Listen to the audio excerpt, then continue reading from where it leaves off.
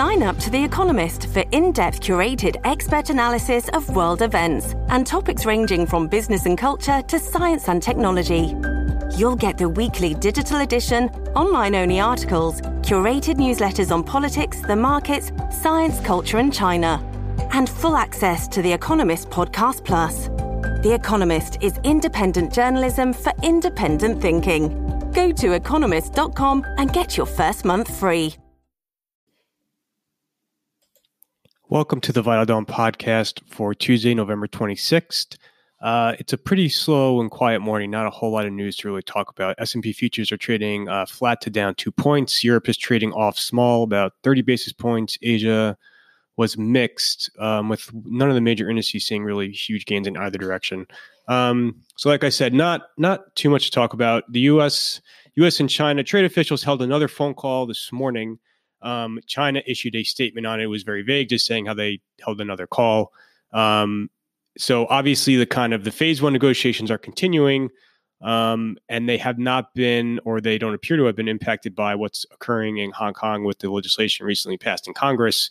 And again, I think if you go back to Sunday and you look at the IP guidelines released by China, all signs point to the phase one process continuing. I think markets widely assume there will be a phase one deal in the coming weeks. It probably won't occur by December 15th, but you will see those December 15th tariffs suspended. And the big question now is what happens with the existing tariffs? What is the extent of the rollback that occurs?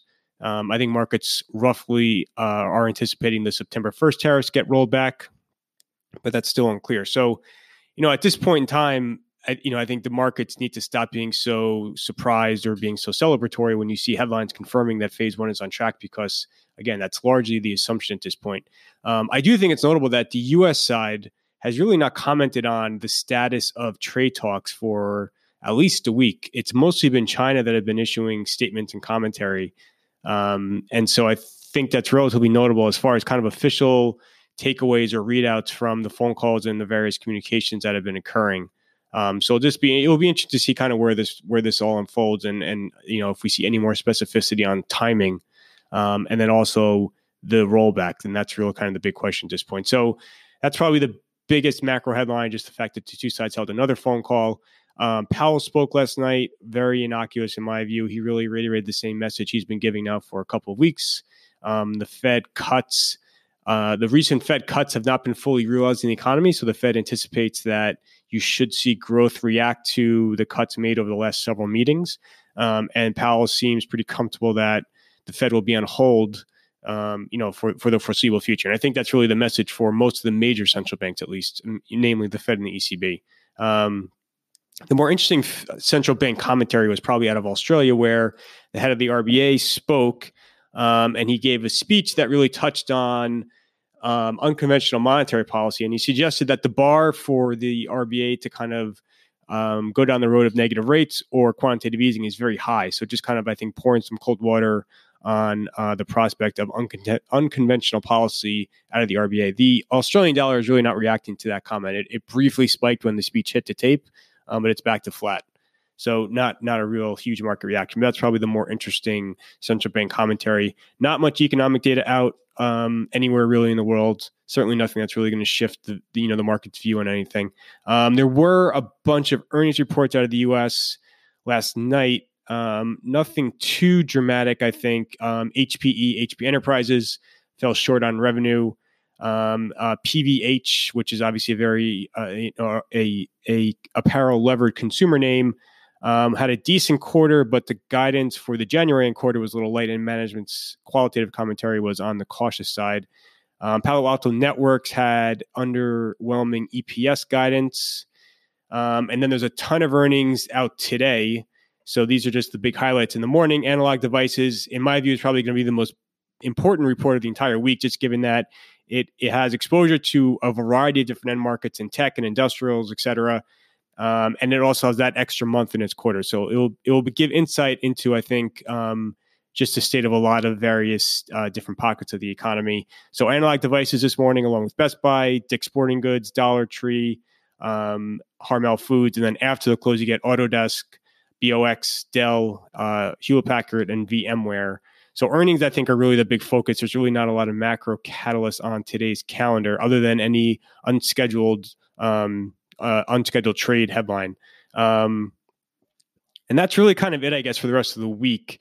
You do get tomorrow the PCE for October, which is really kind of the only major U.S. economic data point. And then Deere reports tomorrow morning, and then it's kind of, relatively quiet for the rest of the week, given the Thanksgiving holiday. As we come back, so the week of December 2nd, like I've been saying now for a while, there are a ton of sell-side conferences the week of December 2nd and the week of December 9th. So that's really going to be kind of the first opportunity for most management teams to update investors on the state of calendar Q4 since the Q3 earnings call. So it'll be interesting to hear just kind of the tenor from management teams. We kind of have that Cisco earnings call from a couple of weeks ago where management certainly was more cautious, talking about how business trends deteriorated.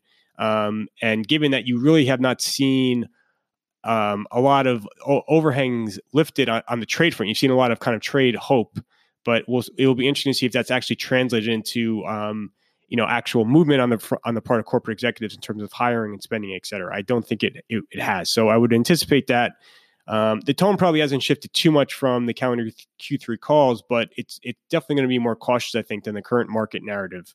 I sent around midday yesterday a whole calendar for the month of December.